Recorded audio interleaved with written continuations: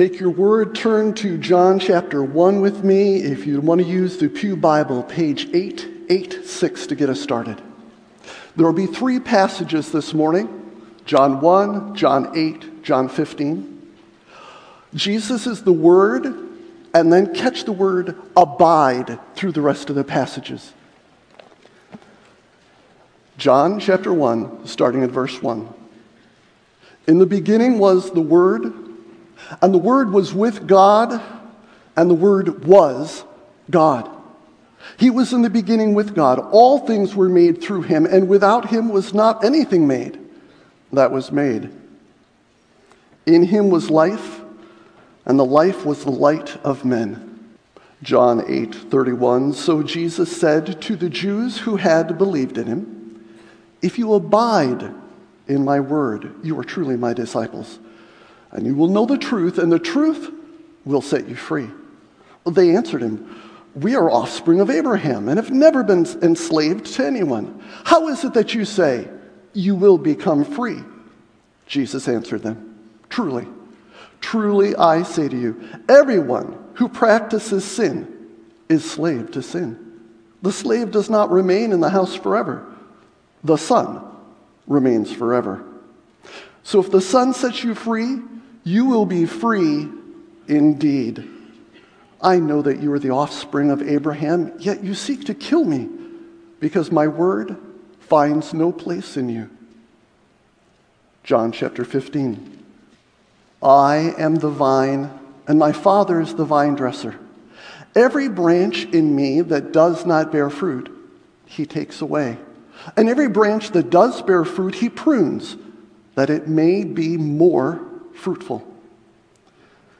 Already you are clean because of the word that I have spoken to you. Abide in me, and I in you. As the branch cannot bear fruit by itself, unless it abides in the vine, neither can you, unless you abide in me. I am the vine, you are the branches. Whoever abides in me, and I in him, he it is that bears much fruit. For apart from me, you can do nothing. If anyone does not abide in me, he is thrown away like a branch and withers, and the branches are gathered, thrown into the fire, and burned. If you abide in me, and my words abide in you, ask whatever you wish, and it will be done for you. By this my Father is glorified, that you bear much fruit, and so prove to be my disciples. As the Father has loved me, so have I loved you. Abide in my love. Hear that one more time. Abide in my love. If you keep my commandments, you will abide in my love, just as I have kept my Father's commandments and abide in his love. These things have I spoken to you, that my joy may be in you, and that your joy may be full. This is God's word. Well, good morning again, church. Exploring Christianity has been our summer series. And when we kicked this off a while back, I said, it's really kind of more like exploring Christ. To know Christianity and to understand Christianity is hopefully, even more importantly, to know Jesus Christ. And hopefully we're going to do that with today's topic as well. Today we're going to be looking at Christianity and the Bible. Christianity and the Bible. I remember as a kid my dad's Bible. I still have it. I actually meant to grab it and I totally forgot this morning. It's on my shelf over in my office at Gyra Place. My dad passed away a few years ago, but his Bible is still in its original box on my shelf, and I remember it just being marked up, highlighted, notes in the margins. And I remember as a kid when I would kind of like sneak a peek at his Bible, just being amazed at like, wow, is it really possible to know this book and to love this book so much and to want to understand it as much as he did? And I have 6 brothers and sisters, so When my dad passed away, the one thing I made sure I grabbed before anybody else could get their hands on it was his Bible. And like I said, I still have his Bible tattered and beat up and pages literally ripping out. But he just kind of stuck with that Bible his whole adult life, as far as I know. You know, in the book of Psalm, chapter 19, it says, "The law of the Lord is perfect, reviving the soul. The testimony of the Lord is sure, making wise the simple. The precepts of the Lord are right, rejoicing the heart. The commandments of the Lord are pure, enlightening the eyes." And then he goes on to say, "More to be desired are they than gold, than much fine gold." Do you think that way about this book? That this is more valuable than $100, $1,000, $1 million? In keeping of them is great reward. Do you believe that? You know, Christians actually believe that. Most of them, right? We would say we believe that. If you're here today, watching today, maybe you're exploring Christianity, and one of your big roadblocks is this book. Well, we're going to try to talk about that today. Christians believe that this book should saturate our lives. If you've been watching this church service this morning, and you have seen the Word of God saturate this church service, haven't you? We have sung the Bible. Maybe you didn't know that. But a lot of the lyrics to the songs we sing are straight from the Word of God, aren't they? Where else would we go, Lord? You have the words of life, John chapter 6. We've prayed the Word. We've read the Word. We've read the Word of God 3 times already in this service. Our church covenant says that the Word of God is our final authority in faith and practice. We stake our lives on this book, don't we? When Jeff got done reading, lately, for the last few years, we've been saying, "This is God's Word," or "This is the Word of God," when we finish reading it. Why do we do that? It's to remind our hearts that this isn't just some book. It's God's Word. God Almighty, the creator of the universe, speaks to us. If you haven't already, get to John. Ironically, in this sermon, I'm going to talk a lot about the Bible for a while before we dig into the Bible. But eventually we're going to get there. We're going to get to John's Gospel. But my first lesson this morning is the Bible is an amazing book. The Bible is an amazing book. If you're watching this and you say, "Why should I care about the Bible? Why should I give the Bible the time of day? Why should I crack open a Bible?" Here's why. Because the Bible is an amazing book, and it's worth your consideration. There's no other book like it in the world. Did you know that the Bible was written by 40 different authors over the course of 1,500 years? In 3 different languages and on 3 different continents. When's the last time you saw 40 people agree on anything? Right? Someone posts something on Facebook, within 4 comments you've got disagreement. Right? Here we've got 40 authors all agreeing. The Quran was written by one man recording his singular visions. The Book of Mormon was written by one man recording his singular visions. This is a book written by 40 authors, everyone from kings to fishermen. Prophecies find their fulfillment in this book. The prophecies of this book, literally hundreds and hundreds of prophecies have been fulfilled. It's unlike any other book. The odds of the prophecies about Jesus Christ alone coming true is something like 1 with 2,000 zeros after it.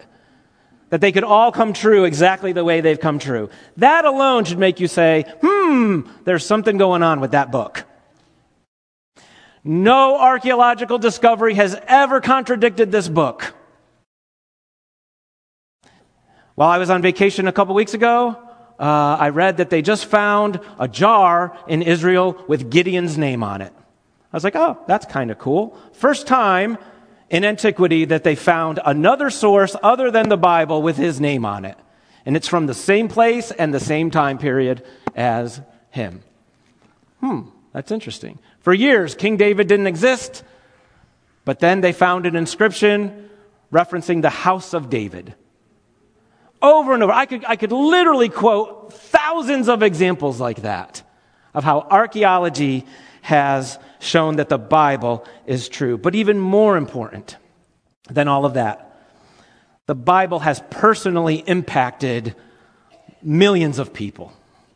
It has changed lives. It is transforming lives. In 2019, Barna did a study they called the State of the Bible, their State of the Bible study. And in America, 43% of Americans say that their life is impacted by the Bible. 43% of Americans say that their life is somehow impacted by the Bible. And I would say it's even higher than that if you consider the societal impacts of the Bible. I made this argument a few weeks ago when I preached on freedom. I'll make the same argument again. Do you love freedom? Do you love the idea of human rights? Do you love the idea of women's rights? That as the Taliban rides through Afghanistan, they shouldn't oppress women? Do you agree with that idea? Of course you do. Do you agree with the idea that we should love our neighbor, love our enemies, and be kind? If you agree with all of that, it's because of this book. Bottom line, all of those concepts are from this book and this book alone. Without this book, those big ideas don't exist. They didn't exist in Rome when Jesus was alive, until Jesus came along and said things like, love your neighbor, love your enemy. But mostly it's an amazing book because the Bible is one big story. The Bible is the story of creation, fall, and redemption. It starts with the creation of the world, Genesis 1 and 2, and then it moves into the fall of man and how man sinned against God. And we're done with that by chapter 3 of Genesis. And then, folks, did you know that the next, 900,000 pages of your Bible is redemption? God saving us. God chasing us, securing us, sending his son to rescue us. That's the story of the Bible.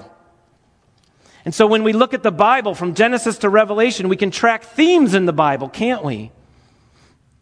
2 themes this morning, that Jeff said when he was reading. Abide and word. Abide and word. Think about the theme of abiding or dwelling. Creation. God creates the earth, a garden, Adam and Eve in it. Why? What's the purpose of that? So that God can abide or dwell with man. And it's all great for 2 chapters, isn't it? They're having a grand time. But then they sin against God, don't they? They decide to go their own way. They decide to reject God. And so Genesis 3 tells us that God moves them out of the dwelling of the garden, doesn't he? God says you have to leave the garden. You don't get to abide there anymore. But God doesn't give up on them. He still wants to live with them. And so the rest of the Bible is God living with man. He calls Abraham out of Ur and says, I'm going to give you a promised land, and you're going to live in that land, and I'm going to live with you in that land. And if you fast forward through your Bible, eventually God says, build me a tent. Y'all live in tents? Build me a tent. And if you've been to Sunday school, you know that's called the tabernacle. And God lived in a tent, and then later on that tent became a building, the temple. And God lived among his people, didn't he? They continued to sin, but God continued to want to abide with them. And then ultimately God came in the flesh, Jesus Christ, the God-man, and he lived among us. He dwelt among us. He abode with us. He made his abode with us. And now the church. We read this last week. What? Don't you know that your body is the temple of God, the temple of the Holy Spirit? And so all through this book, 1,500 years, 40 different authors, we can trace that one theme, can't we? We can trace the theme of the Word of God. The Bible starts with the Word of God, doesn't it? And God said, "Let there be light." And there was light. And God said, "Let there be plants. Let there be animals." God is speaking. It's His Word. It's His Word. It's His Word. But then in Genesis 3, they don't listen to His Word, do they? They reject His Word. But then God shows up and He speaks again, doesn't He? He speaks again. And He speaks a promise over Adam and Eve. This isn't the end. This isn't the end. My offspring's going to come. The offspring of the woman's going to come, and she's going to crush the enemy. He speaks a prophecy, doesn't He, over them. And then the rest of the Bible is God continuing to not just live with us, but talk to us, isn't it?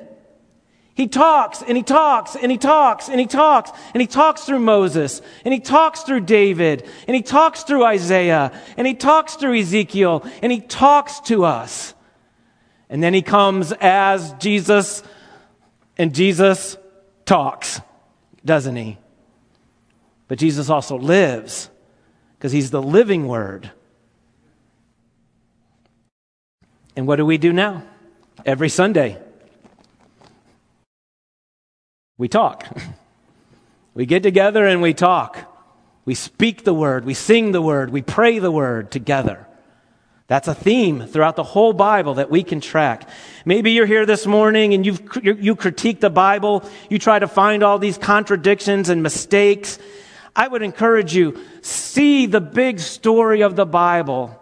You know, if I told you that in the Lord of the Rings movie there's a scene with Sam and Frodo, and if you look really close in the background, you can see a car driving.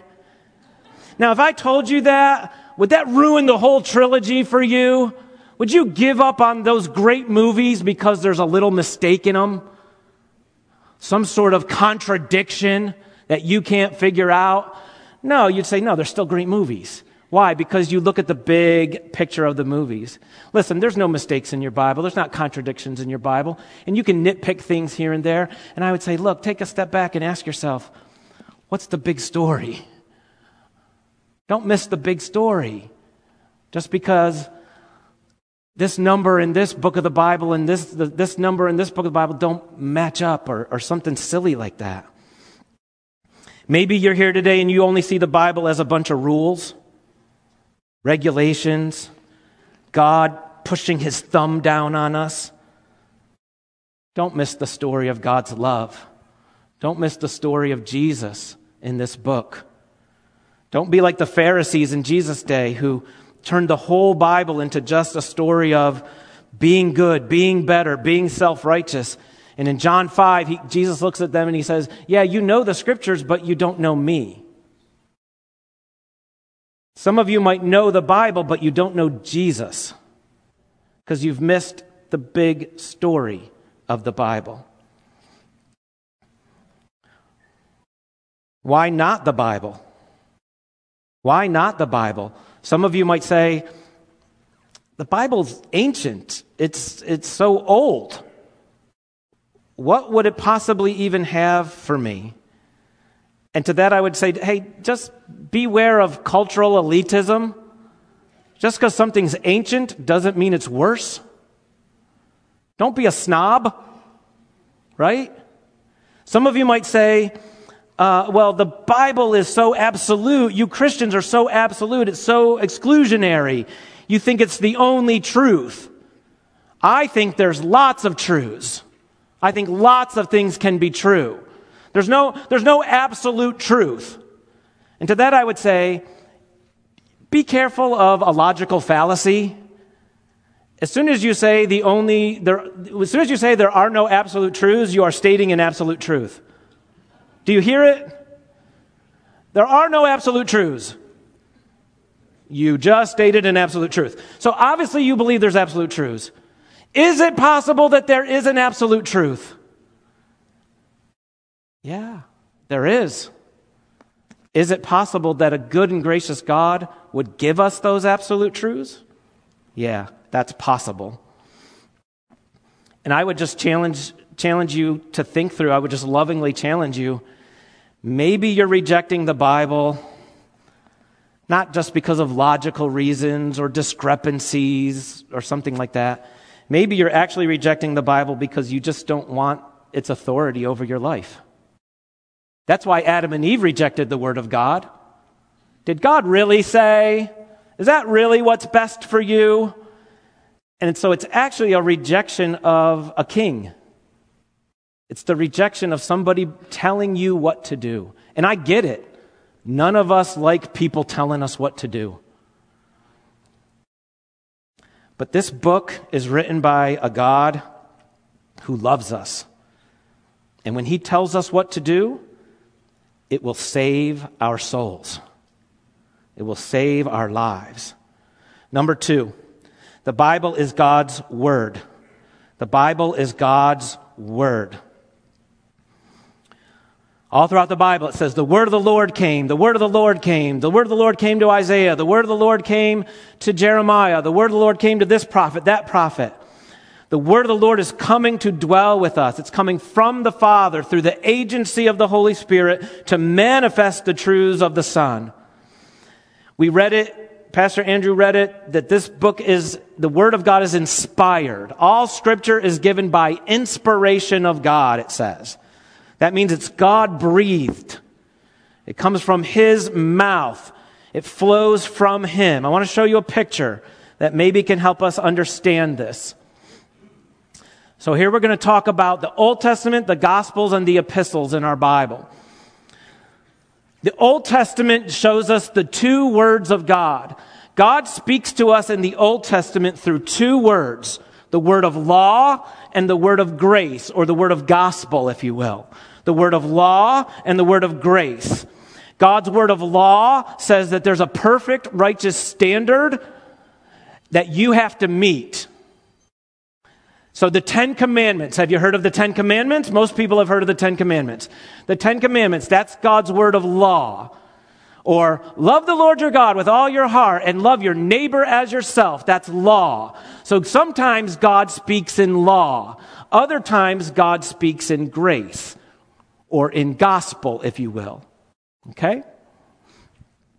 Now, one of the big things over the years that has been very confusing to people, in fact, major heresies have popped up because people read the Bible, especially the Old Testament, and they look at the Old Testament and the New Testament and they say, oh, there's 2 different gods. There's the Old Testament God. There was this guy named Marcion hundreds and thousands of years ago, and he said, there's 2 gods. There's the Old Testament angry God, and there's the New Testament loving and kind and gentle God. There aren't 2 gods. If I asked you, have you ever read the Bible and been a little bit confused because sometimes it seems like God's saying this and other times it seems like God's saying the exact opposite? We would all raise our hands to that, wouldn't we? But here's what we have to learn how to do. We have to learn how to discern between His word of law and His word of grace. There's not 2 different gods, but there are 2 different words. Are you with me? So, God will say, if someone commits adultery, stone them to death. Is that the word of law or the word of grace? That's law. That's the word of law. But then King David commits adultery, doesn't he? And murder. Did he get stoned to death? No. In fact, in Psalm 32, he says, blessed is the man whose sins are forgiven. The word of grace. We did Ruth a few months ago, the book of Ruth. The law says, no Moabites allowed. No Moabites in the Israelite community. And then we read the book of Ruth, and here comes this Moabitess who is welcomed into the community by Boaz. The word of law, the word of grace. And you say, well, God's contradicting himself. No, God's not contradicting himself. He's showing us that there is a law that everybody has to live up to, but there's also grace that will do it for us, that will live up to it for us. It's a preview of Jesus. See how in our diagram, as we move towards the center, we move towards Christ. Towards Christ. John chapter 1. John chapter 1. In the beginning was the Word. So now let's move to the Gospels on our picture. The Gospels. The Old Testament, the Word of God. The Gospels, Jesus the Word. In the beginning was the Word, and the Word was with God, and the Word was God. Jesus is God's Word, His Logos. Jesus is God's Word. Well, what does God's Word do? It creates, it illuminates, it teaches, it guides. Jesus does all those things, doesn't He? He creates, He illuminates, He teaches, He guides us. God speaks to us through the person of Jesus. John 1:1 is mind-blowing. It's revolutionary. To say that the Word of God is a person, no, that doesn't, a human being can't be the Word of God. That would have shocked both Jew and Greek. And yet this is what we believe as Christians, isn't it? That God's final word is Jesus. What do words do? Words change us, don't they? Have any of you ever been transformed by a word? Pro or con? When I was in junior high school, I loved basketball. I spent a lot of time playing basketball. Thought I was good. I was actually the best one on my team in middle school. I averaged over 20 points a game. And one day in the locker room in front of all the other players, we were getting beat. It was halftime. We were getting beat bad. And the coach stood up and he said something like this. And it's been however many years and I still remember it. And he said something like, all of you guys are playing terrible. The only one who's playing hard is Walcott. But he's a step too slow and a foot too short to ever be any good.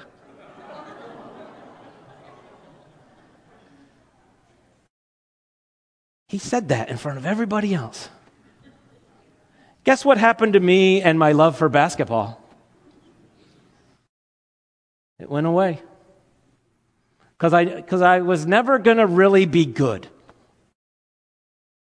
Maybe some of you have heard a word from a parent, something even more serious than what I heard that day.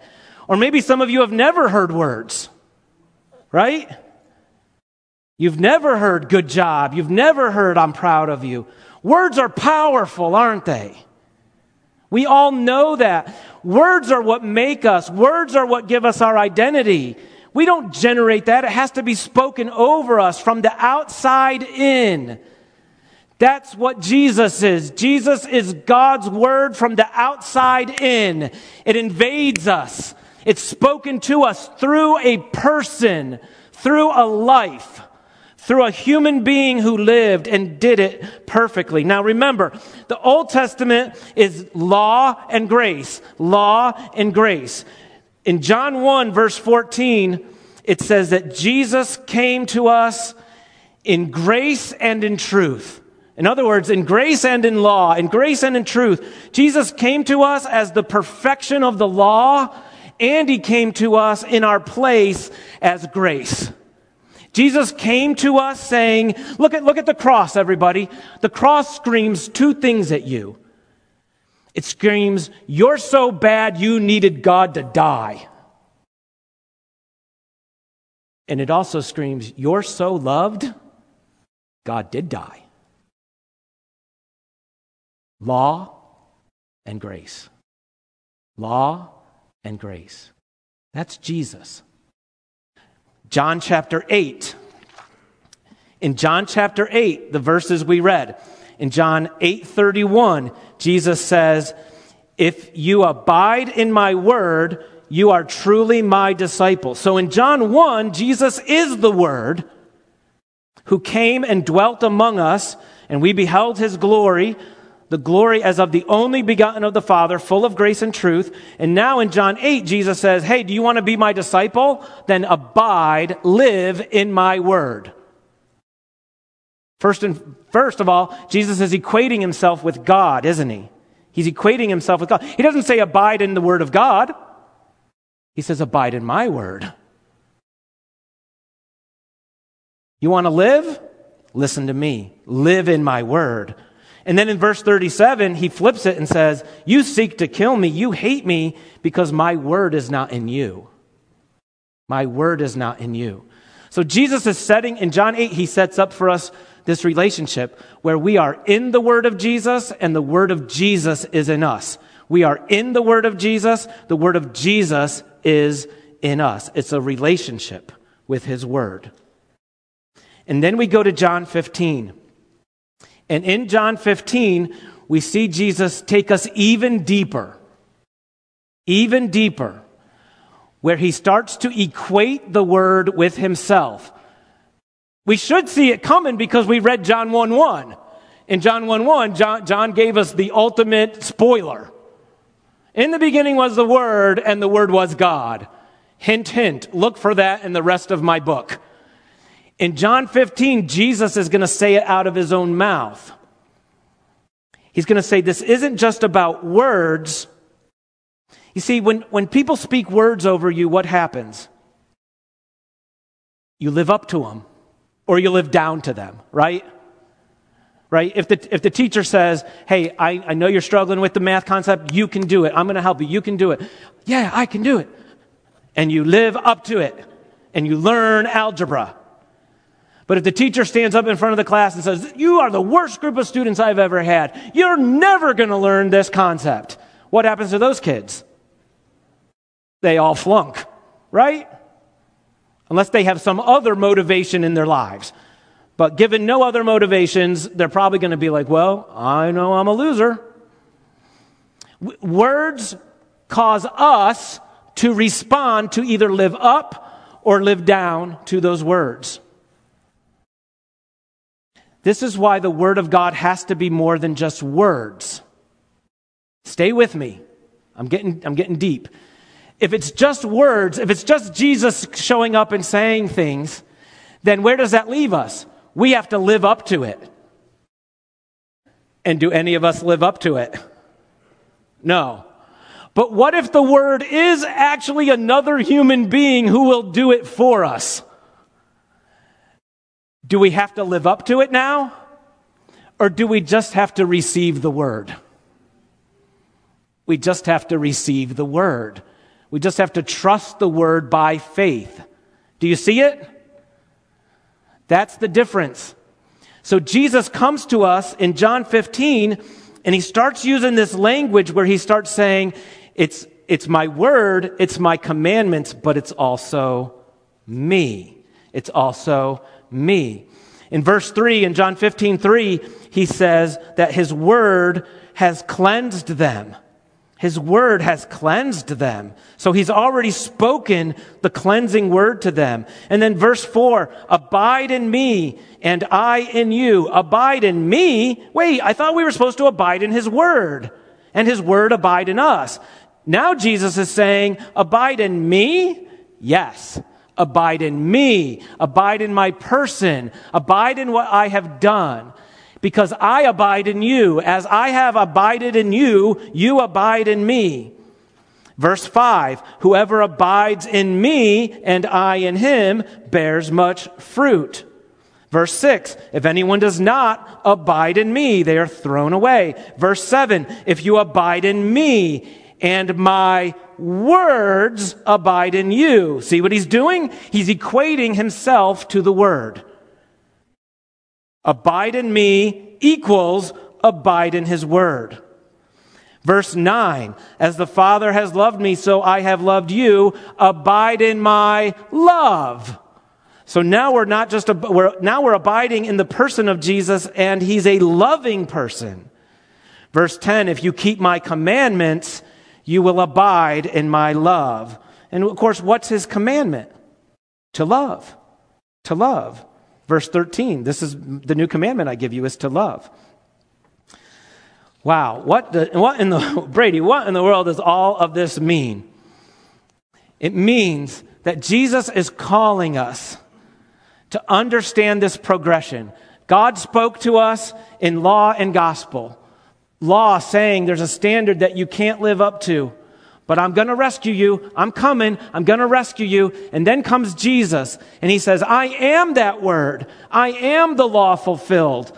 I am grace fulfilled. So abide in me, and you are righteous as concerns the law. Your life will be pure and holy as concerns the law. Through me, that's the gospel. That's the good news. Abide in that word. Abide in me as the word of God. And then how do we know that we are abiding in Jesus and Jesus is abiding in us? Love. Love. Because love abides in us. We love because he first loved us. 1 John 3:23, John says this in his epistle, not his gospel, but in his epistle that he wrote later. And this is his commandment, that we believe in the name of the Son of Jesus Christ and love one another, just as he has commanded us. This is his commandment. What are Jesus' commandments to us? Believe in the name of Jesus and love one another. Believe in the name of Jesus and love one another. Abide in him, and then let him flow out of you in love. This is the word of God. This is God's word in our lives. Of course, after Jesus taught this in John 15, he went on to the cross, didn't he? He died on the cross for us, and then he rose from the dead. And in doing that, he fulfilled his mission as the Christ. Jesus, the man, became the Christ. He fulfilled his mission as the Christ. He was exalted as the Christ. And so in the epistles, the word of Christ. Let the word of Christ, we read that too. We read that a little bit earlier. Colossians 3:16. Let the word of Christ dwell in you richly, teaching and admonishing one another in all wisdom, singing psalms, hymns, spiritual songs with thankfulness in your hearts. Let the word of Christ, the word of God, law and gospel, becomes the word of Christ. It is finished. It is done. I have finished it. I have done it. This is the word of Christ that now abides in us. We let it abide in us. Gospel truths, new covenant truths, that we have the new heart, that we have complete forgiveness, that God dwells in us, that we are united with Christ, that we have eternal salvation, that we have every blessing in Christ, that we have the ability to love even our enemies, that we have peace with God, and the peace of God can flow out of us. This is the word of Christ that is in us. Okay, Brady. Whew. That was a lot. Just tell me how to read my Bible. Can you just tell me how to read my Bible, please? Okay, I will. I'm going to tell you how to read the Word of God. Number 3. Remember in John 8, you in the Word in you. You in the Word in you. Position, condition. Position, condition. Our position is that we are in Christ. As Christians, this is our eternal, secure position, our place, that we are in Christ. We abide in Christ because Christ abides in us. Christ abides in us. We are in him. He is in us. This is all of our hope, all of our security, all of our acceptance, all of our transformation. Any hope of change comes from knowing and believing our position in Christ. Okay, but then there's our condition. Because let's just be honest, as Christians, we can know all day and say all day, yep, I'm in Jesus, praise the Lord. And then we go out and we live differently, don't we? We don't always walk in that. That's why Jesus says, I abide in you, now you abide in me. It's both. I abide in you, position, you abide in me, condition. Be in the Word, let the Word dwell in you is our condition. It's what we do. It's our part of the equation. Christ is in you, Christian. I don't care. You say, Brady, I haven't read my Bible in 4 years. You know what I say to that? Christ is in you. Christ is in you. Now get in the Word. Now get in the Word so that you can experience Christ in you. You're probably not experiencing Christ in you on a day-to-day basis if you haven't cracked open a Bible in 4 years, 4 months, 4 weeks, 4 days. Right? Does it change your position in Christ? Nope. Does it change your condition as a Christian? Yes. Yes. You're probably grouchier. You're probably worrieder, more worried. You're probably angrier. We got to let the Word into our hearts. We got to let ourselves be in the Word, and we got to let the Word into us. In the Word into us. In the Word into us. In the Word is easy. The Word into us is a little bit trickier, isn't it? So we meditate on the Word. We focus on the Word. We talk about the Word in community. That's how we let the Word get into us. In the Word is, can you read or listen? Can you push play on the podcast or on the Audible app? Can you push play? Yeah, then you can be in the Word. Can you open a Bible and read it? Then you can be in the Word. Is the Word in you is a different question, isn't it? Are you letting the Word seize control of your thinking, of your heart? Is it renewing your mind? Is the Word of Christ renewing your mind?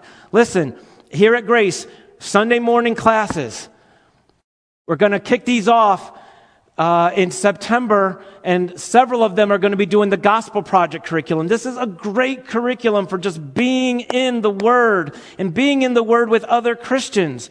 Precept studies kicking off in September. This is a great chance to learn how to study the Word and to meditate on it and to talk about it with other people. Small groups are a great place to read and discuss and apply the Word together. Because listen, if all you're doing is reading the Word on your own at home, my bet is, well, first of all, here's what I know after 14 years of pastoring. Most of you aren't even doing that.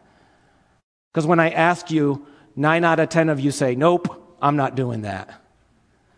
And if you are opening your Bible at home, my guess is you're in the Word without the Word getting into you very well. You're kind of checking a box, right? I read Our Daily Bread, check. Check my emails.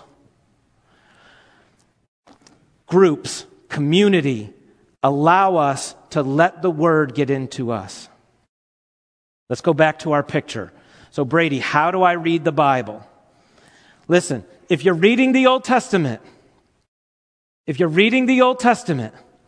first and foremost, practice discerning between the two words of God.